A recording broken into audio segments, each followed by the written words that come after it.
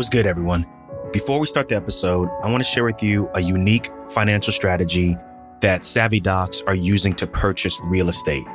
Now, even if you are starting with single family homes, or you might even be in the big leagues trying to get 20, 50, or even 100 unit complexes, this strategy might be for you. Other benefits are it can help you grow your wealth tax-free, and it also protects you from the bad guys. I'm talking about the creditors and the lawsuits. Now, I took the time to learn about how this strategy works, and I think it can help you optimize your investing also. I want you to check out moneyinsights.net/Darko and click on the investment optimizer link to learn more. What's good, everyone? Dr. Nee here. So we're going to bring back the Darko Real Estate series. We haven't put out an episode recently, mainly because we hit a low. And what that means is, we've hit a couple of potholes along the process of trying to get our 6-unit property in Pennsylvania. Stay tuned for future episodes. We're going to go through all of that, right? We put in an offer. We're going through the process of getting it solidified and actually going through the process of closing. So in a future episode or episodes, we're going to be talking about all of that process. Today, we're going to be talking about what it's like to get into the real estate game, but not doing it the traditional way, like going into it and renting it to someone for a year or 2 years or however long, but doing it with short-term rentals. So what I mean by that is like doing it through Airbnbs, where you rent to someone or rent to multiple people for maybe a day, 2 days, a week, maybe even longer than that. But we call that short-term rentals. The guest that I'm going to have on the show, his name is Dr. David Draginas. He's doing over 6 figures with the 2 properties that he has in Dallas, Texas. Now, you may have heard Dr. David's name before. He is host of the podcast, Doctors Unbound. Make sure you go out and subscribe to that. But he's on the show today to talk about how he's really been killing it within the world of Airbnb and short-term rentals, mainly because he did a lot of investigation of regular traditional renting and found that it really wasn't for him, right? It's really important when we're talking about traditional and non-traditional ways that we know all the different options and opportunities that are out there. So this is a way to expose you all to what else is out there. We're going to talk about a lot of different things. Mainly, we're going to talk about how he's killing it. We're going to talk about why you should be getting into the Airbnb game, and we'll go from there.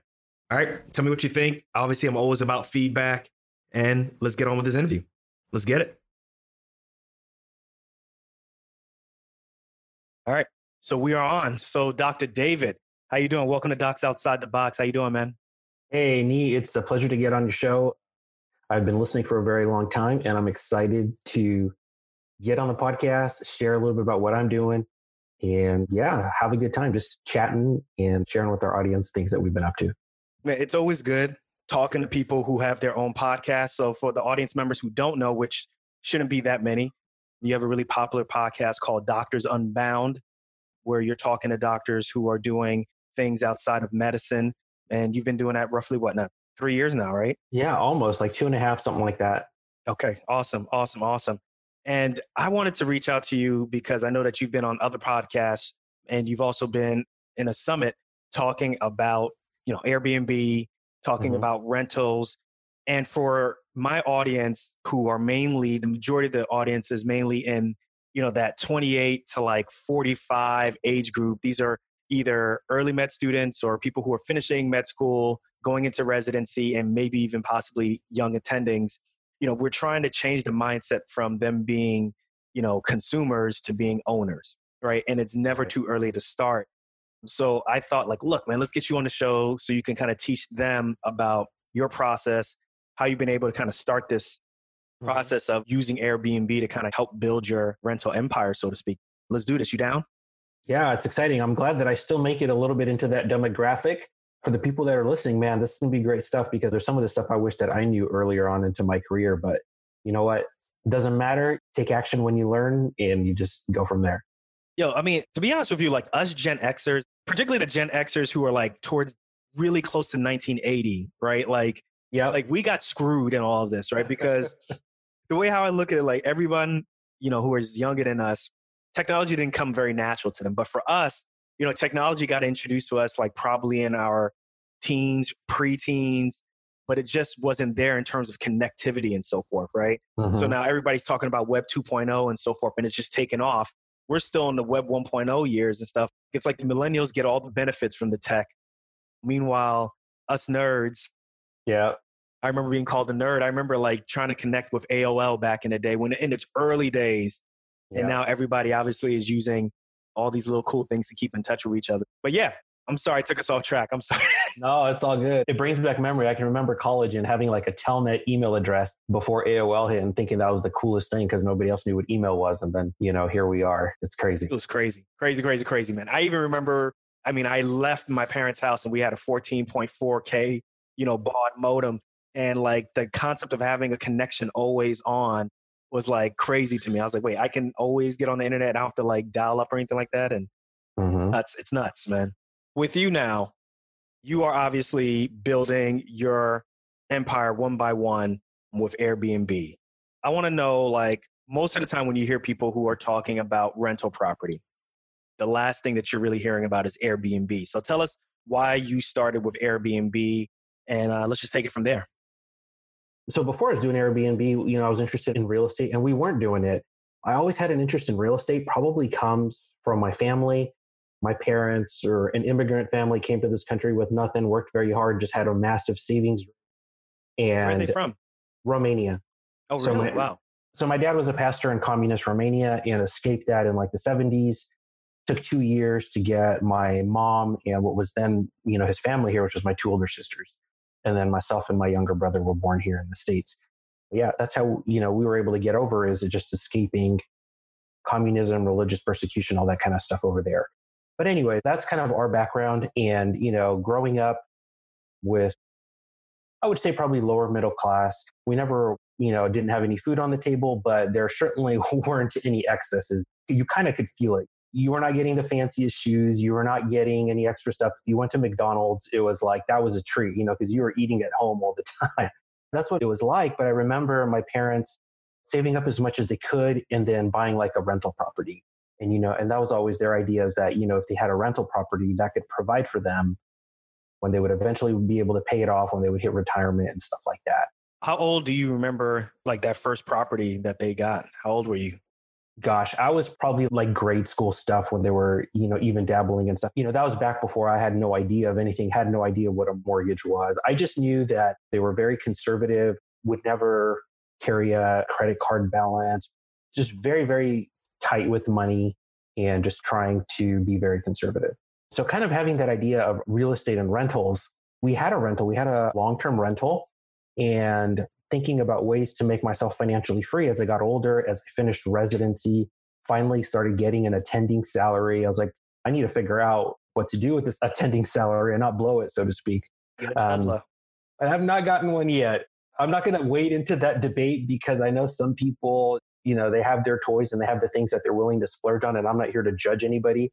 But it's just come on, Dr. David. This is a judgment. This is all we do here is judge. Come on now. I'm teasing, man.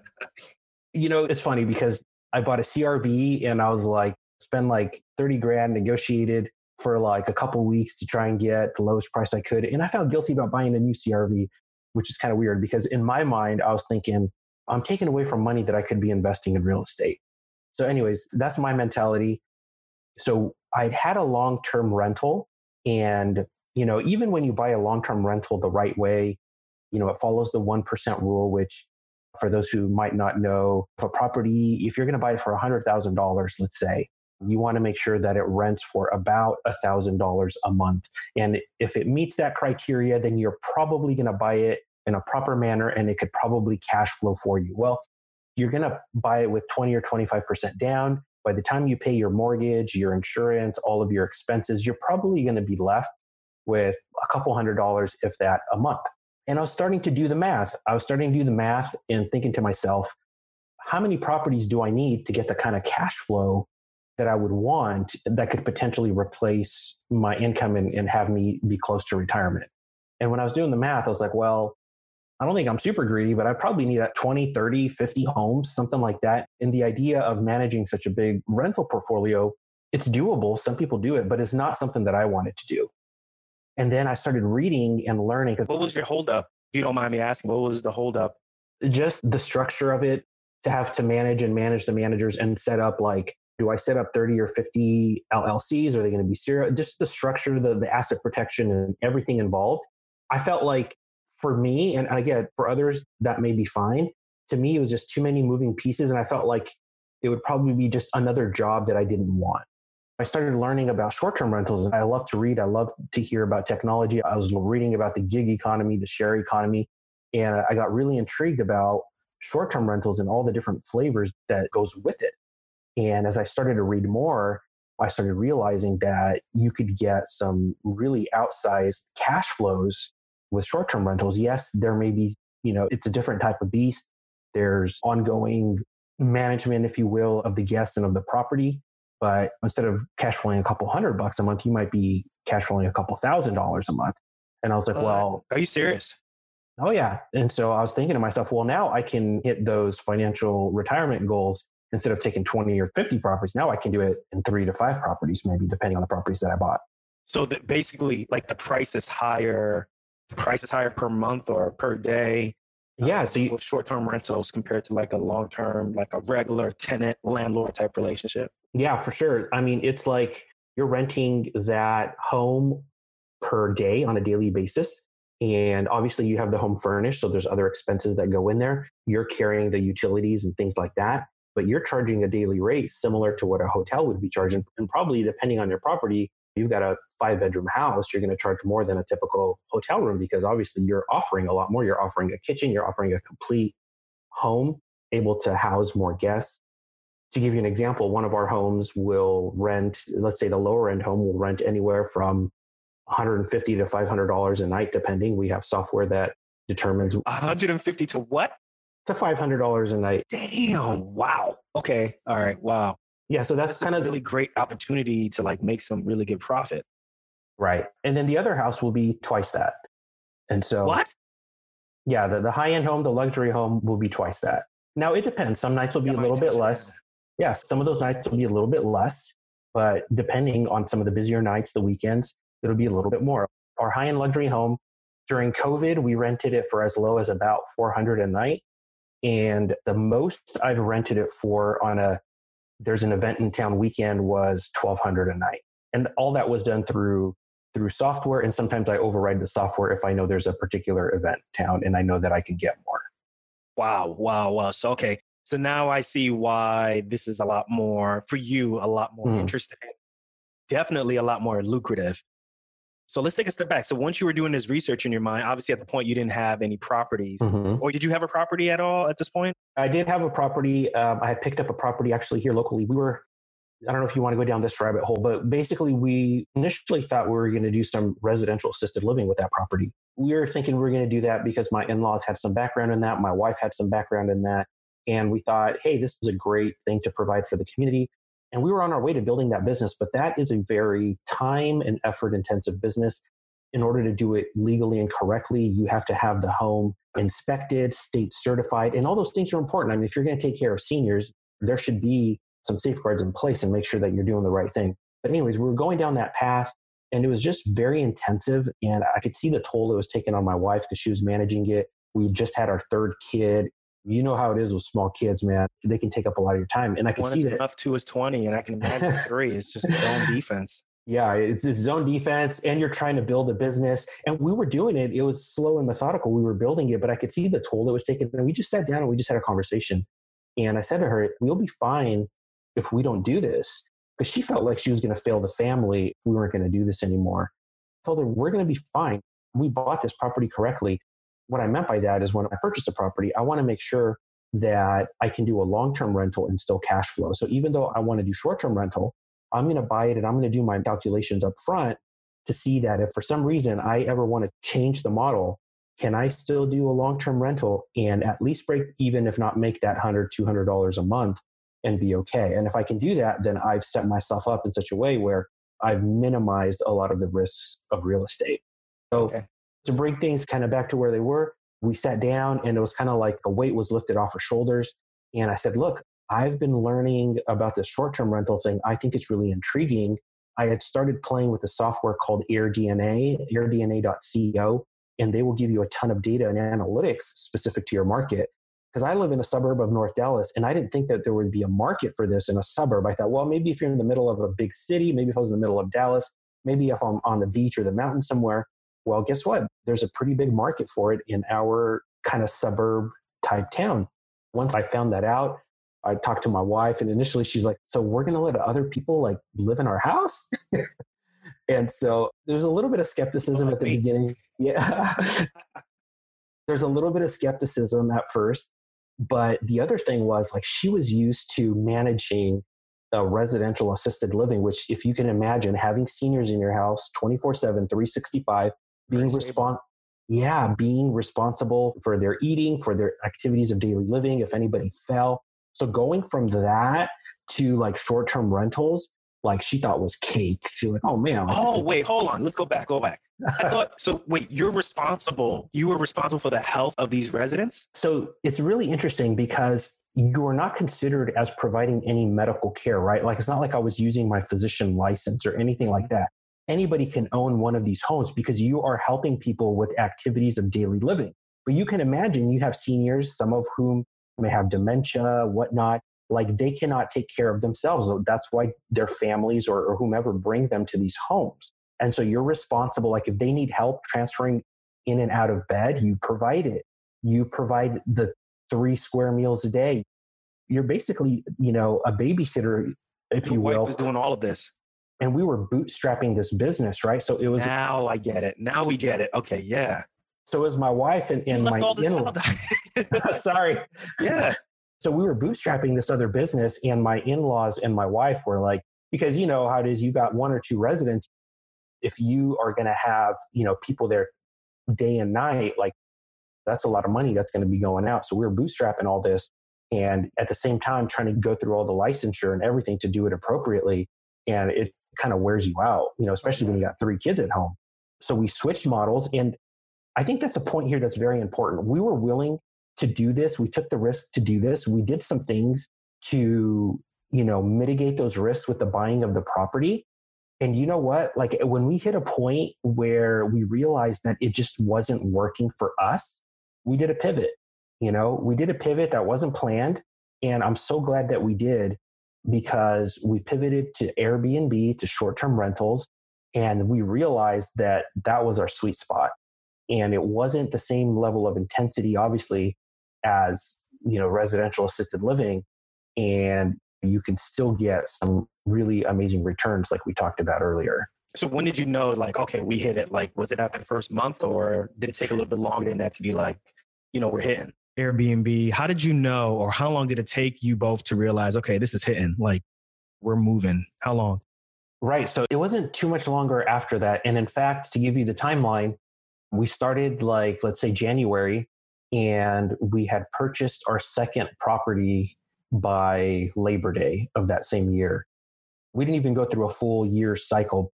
We were able to see kind of like, okay, this is working.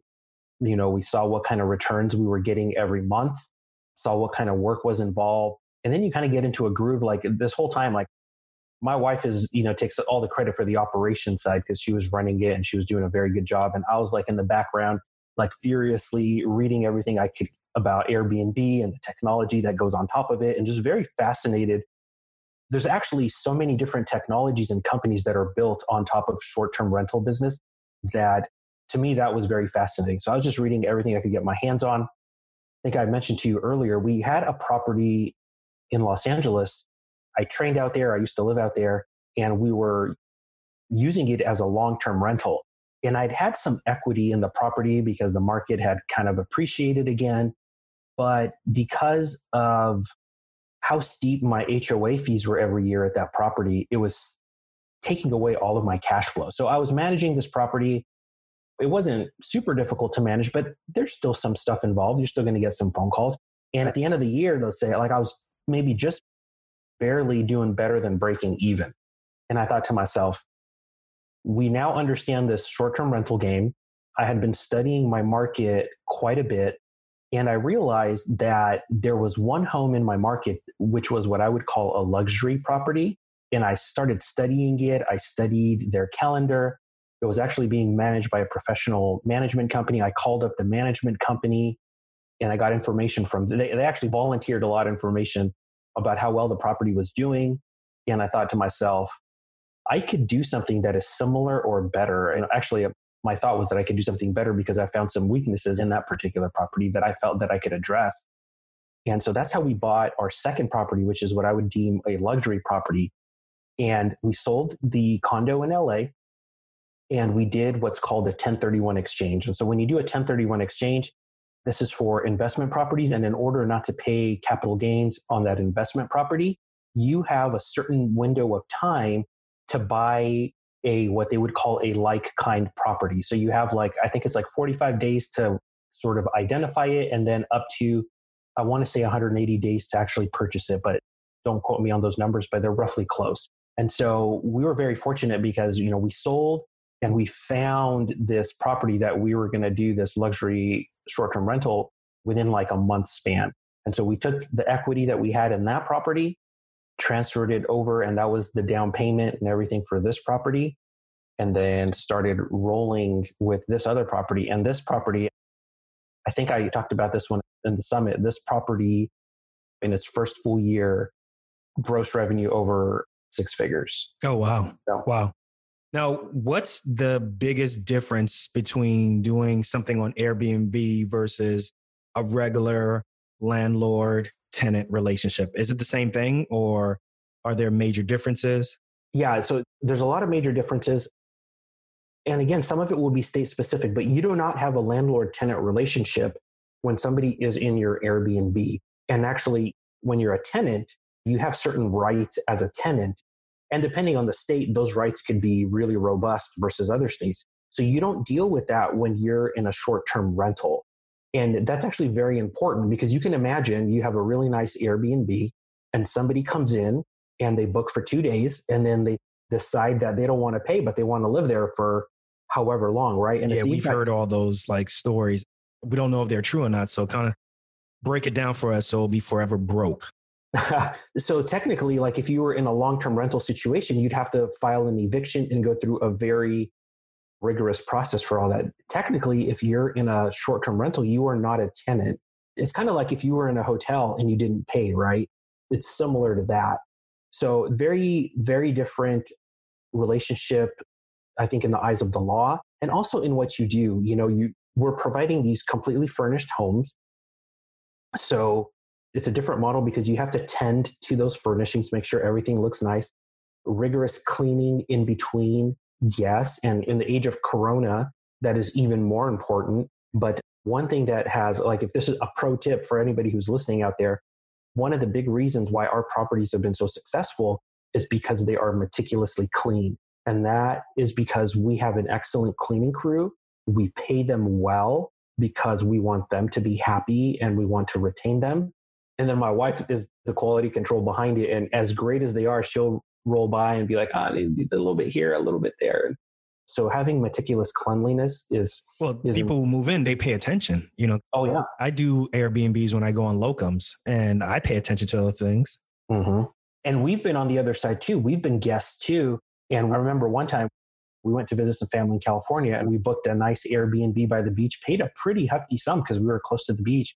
And then we got there, it was being managed by one of these national property management companies. I won't say the name, but we got there and it was just really dirty.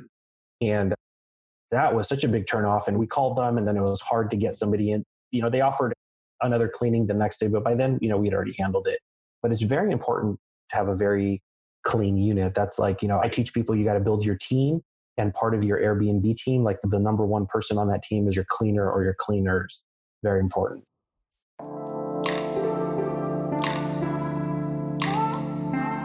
Hey docs, if you're a real estate investor, or even if you're aspiring to become one, then one of the biggest challenges is finding the best way to save for that initial down payment. And then after that, figuring out where to park money between deals.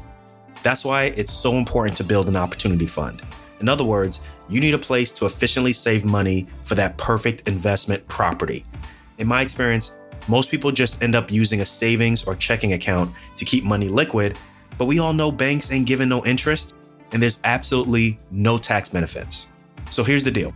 I've recently learned about a solution to this problem. In fact, Hundreds of savvy docs right now have already turned to this strategy from the folks at Money Insights. They call it the investment optimizer, and it grows your money tax-free at a compounding rate without volatility. And it protects your money from creditors and lawsuits. Make sure to check out the investment optimizer video at moneyinsights.net/Darko, or you can text the keyword Darko to 31996. It seems to me almost, obviously I don't have Airbnb, but just experiencing being a guest in the Airbnb business and a little bit of some reading, like it seems like if you are doing Airbnb, like this is mainly the hospitality business, right? Mm-hmm. You're trying to make your guests as happy as possible, as opposed to like a tenant relationship, which is you just trying to make sure that you have something that is livable, something that they can obviously that is respectably kept up.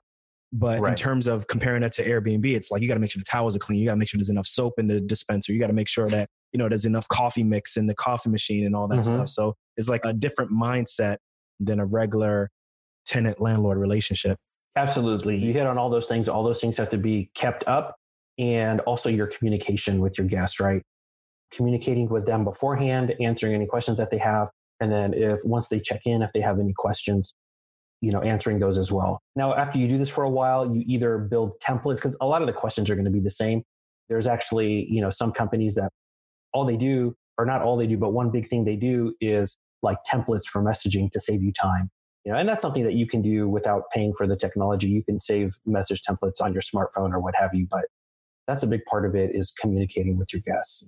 So right now you have two properties, one in Dallas and another one in Los Angeles, correct? No. So we sold the one in LA.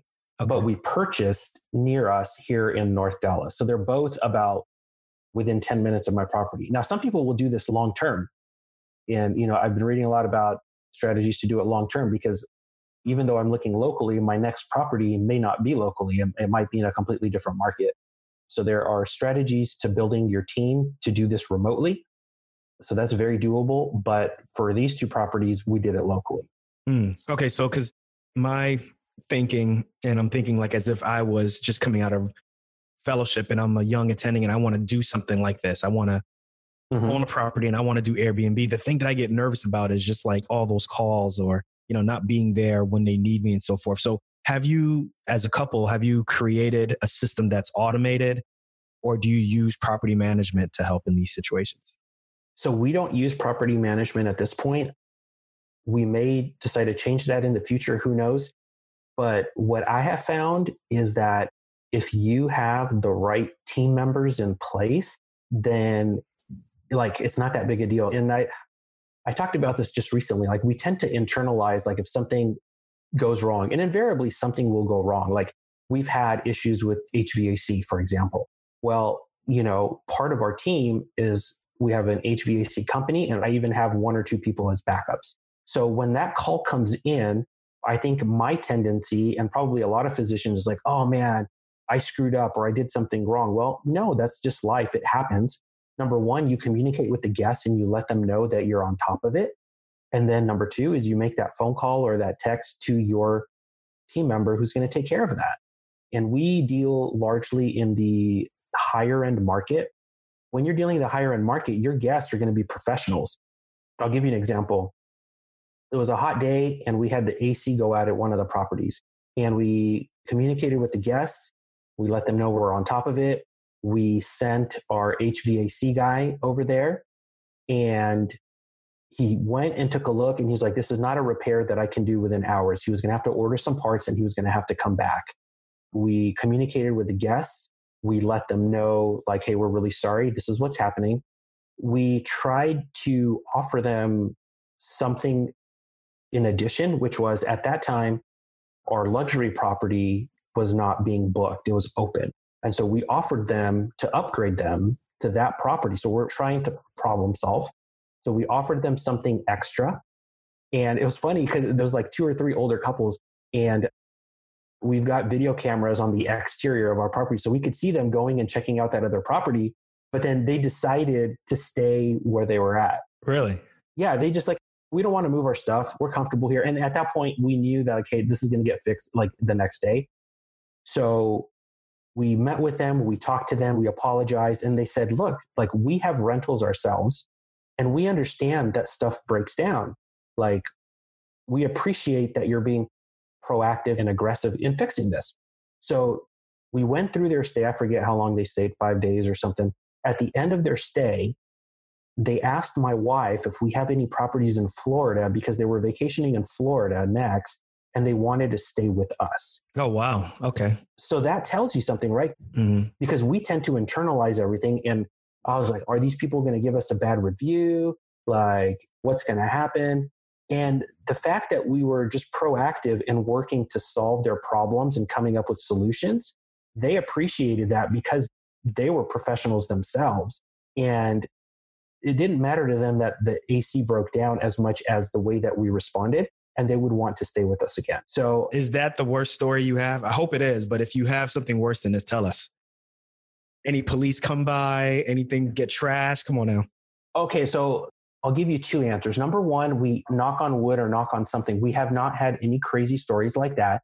And part of it is because we play in the higher ed. Okay. So there's a couple of things that we have done, and this can be a couple tips for people who are getting started. Number one, you cannot book my property if you're not, I believe, 30 years of age. It might be 28, 30 Really? years I didn't know you can get that in depth with Airbnb. Really? We write it in there. So you cannot book the property unless you're like 30 years of age. We have minimums. So we typically have 3-day minimums on our property. And again, I use a software with dynamic pricing. And within that dynamic pricing, I can adjust the minimum stay. So if you're going to book, I'm giving away some secrets here, but if you're going to book within like, let's say 2 weeks, it'll drop it down to a 2-day minimum. But at the very least, you're going to book my property for 2 days. And like I said, they're at the higher end. So you're very rarely going to book my luxury house for under $1,000. It's going to cost you at least $1,000 to $2,000, especially by the time Airbnb puts their fees in and all that kind of stuff. So we found that having those things in place helps deter a lot of the people who are just looking for a party house. So that's number one. Number two, I don't know if you've heard, I think it was last fall, Airbnb took a lot of flack because there was a party, I think it was in California, and somebody got shot and I believe died at one of these properties. And it was all over the news and it made, a lot of bad headlines for Airbnb.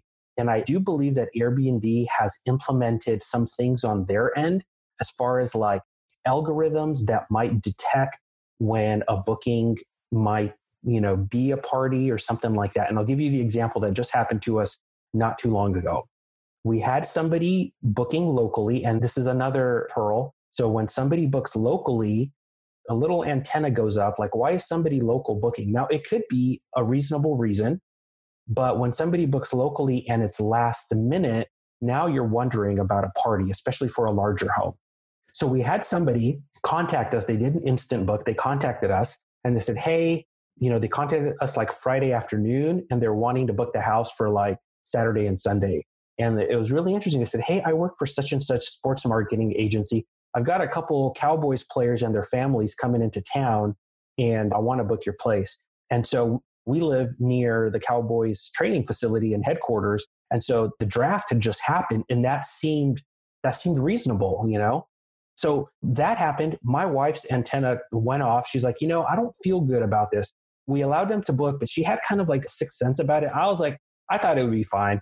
Well, we wake up the next morning and Airbnb had not only canceled the reservation, they had deplatformed the user. Oh, wow. Okay. I had never seen that happen before. And so Airbnb, something happened on their side, their algorithm, which they decided there's something fishy about this booking. So interestingly enough, Airbnb tries to prevent you from getting each other's phone numbers until after the booking. Well, because the booking had originally happened, this guest was texting my wife the next morning. She's like, hey, I still want to book the property. Like, how are we going to do it? Like off platform? And my wife's like, you know what? Yeah, once you start mentioning off platform, there's no protections anymore. So check this out. Now another person who was a friend inquires through Airbnb wanting to book the house, like now for like the same day. And it was interesting because this person was like, I'm the owner of the sports marketing, blah, blah, blah. And they were continuing with the same story. And we were just like, you know what? This is too fishy. So I started doing a little sleuthing. because now you've got the names of the people. And like, I started doing a little bit of digging. I like sports. And so like they had mentioned the name of the sports marketing agency. And I actually looked them up because I was familiar with it. Well, they weren't based in Dallas. They were based in Baltimore. I actually looked at all of the people who they represented, the players that they had represented, because they sent out tweets, about, hey, such and such is going to the Bills, such and such person's going to the Broncos. There were no Cowboys that they were representing that had just been drafted. Gotcha. And they had one player on the Cowboys that they were representing who was like somebody I'd never heard of. So I was like, and then I looked up their profiles and there was nothing about sports marketing. Got you. I was like, oh, I should have done a little bit more digging beforehand. So I think we averted a potential disaster there.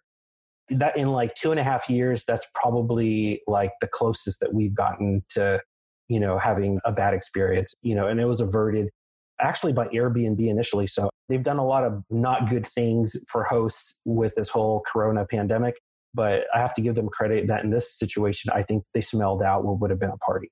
So let's focus on that young attending, those residents who are thinking about doing something similar. Let's say they have the ability to get a property.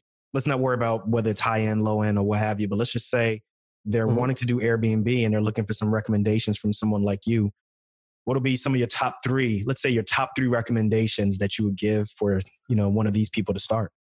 Sure. So if you've got an area in mind where you would like to do this, number one thing to do is you can start with like a very simple Google search, and look up short-term rental regulations in Destin, Florida, or New York City, or wherever it is that you think you're going to do it. Start off with that and get familiar with what the regulations are in that particular area, that particular city, because you don't want to do anything that's illegal. If you're going to be in a market where things are illegal or there's a lot of heat from the city, then it's probably not going to be worth your time. Yeah, there's probably still a lot of municipalities that are going after, but still them and Airbnb aren't playing nice. So it's good to look that up. Yeah.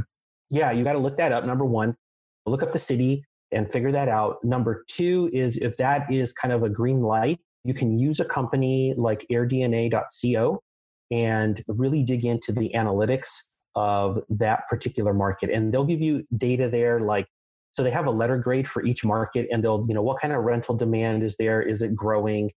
What kind of occupancy is there in that area? What are the prices? They'll give you a letter grade. They'll give you average occupancy rates. They'll give you average daily rates. And you can really drill down by size of property as well. They actually have a feature which I think is pretty decent where, let's say you found a house on Zillow or Redfin or whatever your favorite real estate app is. You can actually go into AirDNA and put in the address and put in the number of bedrooms and how many people you think it'll house in an Airbnb. And they will spit out an estimate of the gross revenue for the year. Oh, wow. And damn. Because they have so much data. So what they'll do is they'll make a circle around that property and they'll look at all the other Airbnbs that are in the area. And, it's not going to be perfect. It's not going to be 100%. It'll give you a decent floor of what it can make. I'm a believer in do what you can to be in that top 5 or 10% because you can command a higher rate. And that's where a lot of the like really nice profit is made. But doing a conservative analysis like this can give you an idea of like, hey, what is this property likely going to make on Airbnb? And then you can take that and you can compare it to, what the purchase price would be. Like we mentioned earlier, do an analysis of what that property will do as a long-term rental. If Airbnb goes away, can you rent that property that's a good one to a regular tenant and still at least break even plus like $100? If it does that, then you know that if either you don't want to do Airbnb or it becomes illegal to do it, you have another exit strategy. You have another pivot and you're not going to be left stranded having to sell the property or something like that. So I think those are good places to start. It's important to buy it the right way. And I think right now is a really interesting time because there were COVID and so forth. I'm sure, there's a lot of questions out there that are not being answered or just hard to answer right now. So it sounds like you're about to go into it. Sorry to cut you off. No. Yeah. The thing is, every Airbnb market is kind of its own niche and it is highly specific. So I'll give you an example. We're in Texas and Texas opened up May 1st. And when COVID started happening and Airbnb basically created their extenuating circumstances policy and basically refunded, they basically went over the host and said, hey, I don't care what your cancellation policy is. if anybody booked their Airbnb, they're getting their money back if they book between such and such dates. And so like overnight, a lot of hosts lost thousands of dollars in booking, including us. And a lot of hosts were over leveraged, meaning they had maybe 10, maybe 20, maybe more properties, and they did not carry a lot of cash reserves in case of emergency. So may not be able to pay mortgages and so forth. Mm-hmm. Because all of their income went away, and now they're being prevented from renting, on their probably where they were getting most of their bookings, Airbnb and VRBO. And so I think a lot of people, unfortunately, are either going to convert those to long-term rentals, or they might lose their properties. So I think this is a good time to really learn this, because I believe when everything kind of normalizes, some of the Airbnb supply is not going to be there. And when there's not as much supply, then, the prices will go up until that supply gets there. Every market is specific. We were able to recover. Like May for us has been like pretty much normal. We took a hit in April. We took a hit in the second half of March. And May is like pretty much close to normal. But I know that there are other cities where there are rules that, shelter in place rules are still in place, and Airbnb has not turned on the faucet. Like you cannot book. Even if there's demand, you cannot book in those markets right now. So those people are hurting, and they're having to come up with all sorts of creative strategies to either stay afloat or turn to long-term rental, what have you. But I think it's a great time to learn right now. I think for the young attendings out there who are listening, I think the key things, and you delineated it perfectly, like there's plenty of technology out there right now to at least simulate what it would be like if you were to get this property and how well it would do on Airbnb. And there's really no reason to not take action, right? So I really appreciate your standpoint on this and your perspective, because this is a really great example, literally going from using it for assisted living to now, one of your properties, you're making over six figures. The big thing also I think that people need to understand is that this is hospitality based as opposed to just kind of cash and hold and buy and hold type of situation. So let me ask you a question. If you got a chance to kind of go back and the knowledge that you've gained now, but go back and do this again, is there anything that you would do differently, with Airbnb starting out? Other than wishing that I had started sooner, that's probably the only thing, because it took me a while to have this come across my radar and do it. But no, because the other thing that immediately came to mind is scaling up faster, but you've got to play defense too. A lot of the people who scaled up way too fast and didn't have the appropriate cash reserves are hurting a lot right now. So not really. I think we learned from our journey, and I think going through the assisted living part of it, set us up for our first one. So I wouldn't necessarily change that. So yeah, just learn from every opportunity that comes, and don't get stuck in something. Like, if you need to pivot, be willing to pivot and just look at it as a learning situation.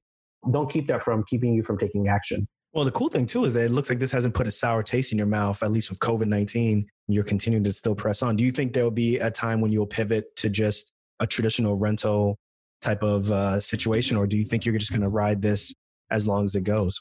I've got a certain monthly cash flow in mind that I would like for this to provide. And I think once we hit those numbers, then it'll be a reassessment. And I'll have to sit down with my wife and think of, where do we want to go from here? Do we want to just use the cash flow just to pay down our properties? Do we still want to grow? Do we want to pivot to something else? But right now, I've found that I enjoy this very much. I have found recently that I enjoy teaching this, which I wasn't sure if I was going to, but sounds like a coaching program, or at least a podcast. We both had talks in Peter Kim's virtual summit. And, my talk there was about short-term rentals and the incomes that we've produced. And I had sent out some feelers in the past year about people being interested in a course or something like that. And I'd gotten some positive feedback, but you know how it is, you're busy. And I just hadn't taken any action on it. And after that interview, Peter gave me a nice gentle nudge, and he was like, hey man, just do it. I sat there for 10 minutes after recording with him. I was like, you know what? He's right. And I just need to see if there's an interest. So I put out a podcast episode, and I sent out an email to people who follow me. And I said, hey, if there's anybody out there who's interested in this, let me know. And, my podcast is not about short-term rentals. It's more about doctors like yourself and other people who are doing interesting things. And for me, the Airbnb is kind of one way that I'm kind of out of the box. I just put it out there. And right now I've got, students in the beta version of my course. And I'm finding that I'm really enjoying that aspect of it. And I have somebody who's interested in coaching. So I'm going to meet with that person next week and we'll see if it's a good fit. And so I'm finding that I really, really enjoy talking about this stuff and teaching other docs. I think it's a way for us to more rapidly build cash flow and wealth. And, one thing that I can report, maybe I'll report back later, is right now I'm going through a cost segregation analysis for my properties.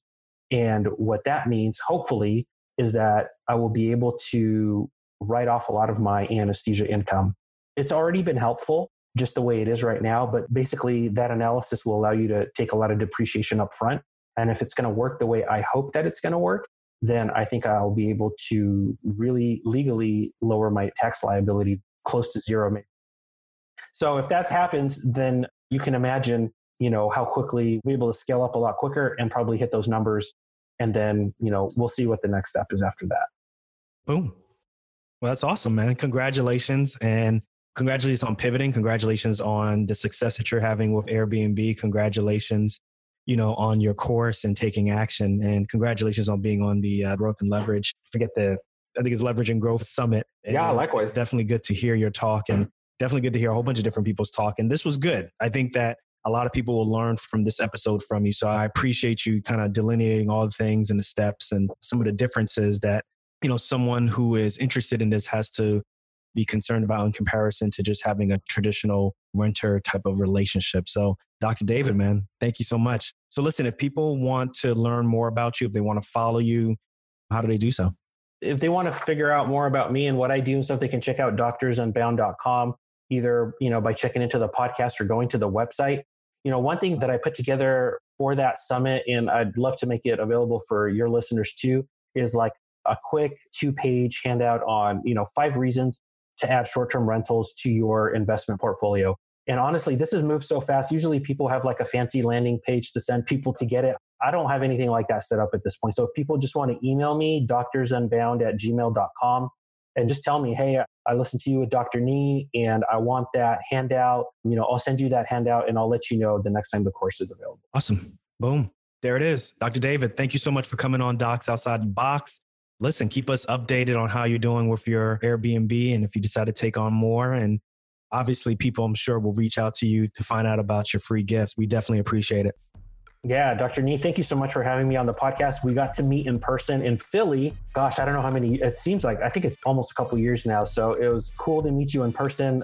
I love your podcast and it's been an honor to be a guest today. Thank you very much. I appreciate it.